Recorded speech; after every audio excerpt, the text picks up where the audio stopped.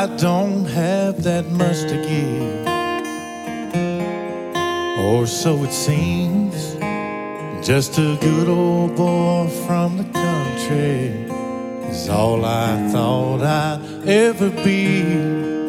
But he saved me and he gave me a brand new song to sing. And I wonder why he chose me. There's so little I can bring. There's so many stories throughout the Bible that I read. His purpose is fulfilled using the simplest of things. If he can use some rugged wood and those 3 old rusty nails, if he can use the fallen wall inside a Roman pagan jail, if he can use a storm-tossed fishing boat on the Sea of Galilee, then he can use a simple, searching, wounded, hurting, broken man like me.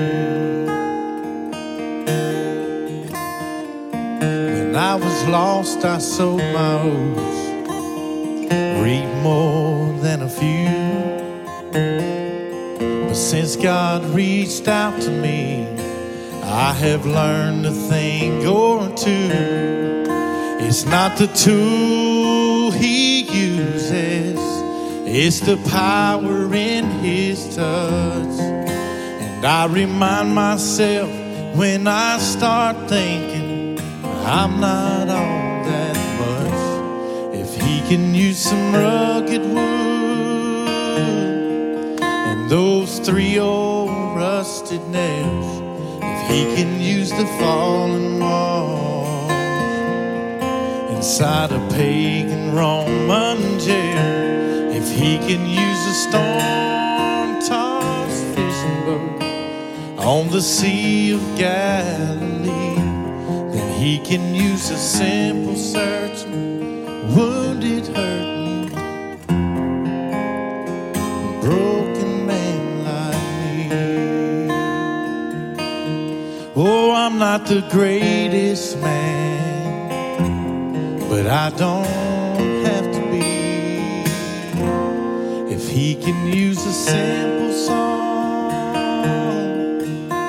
while driving down the road, if he can use a prayer cloth hid under my pillow, if he can use the water tower to bring me to my knees, then he can use a simple, searching, undeserving,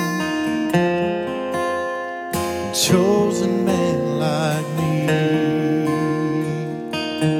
No, I'm not the greatest man, oh, but I don't have to be. If he can use a simple song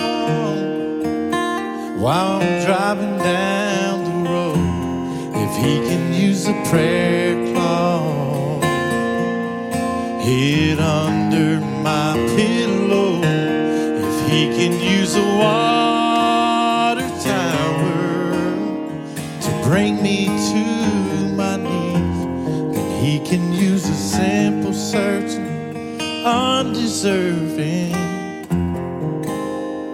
chosen man like me.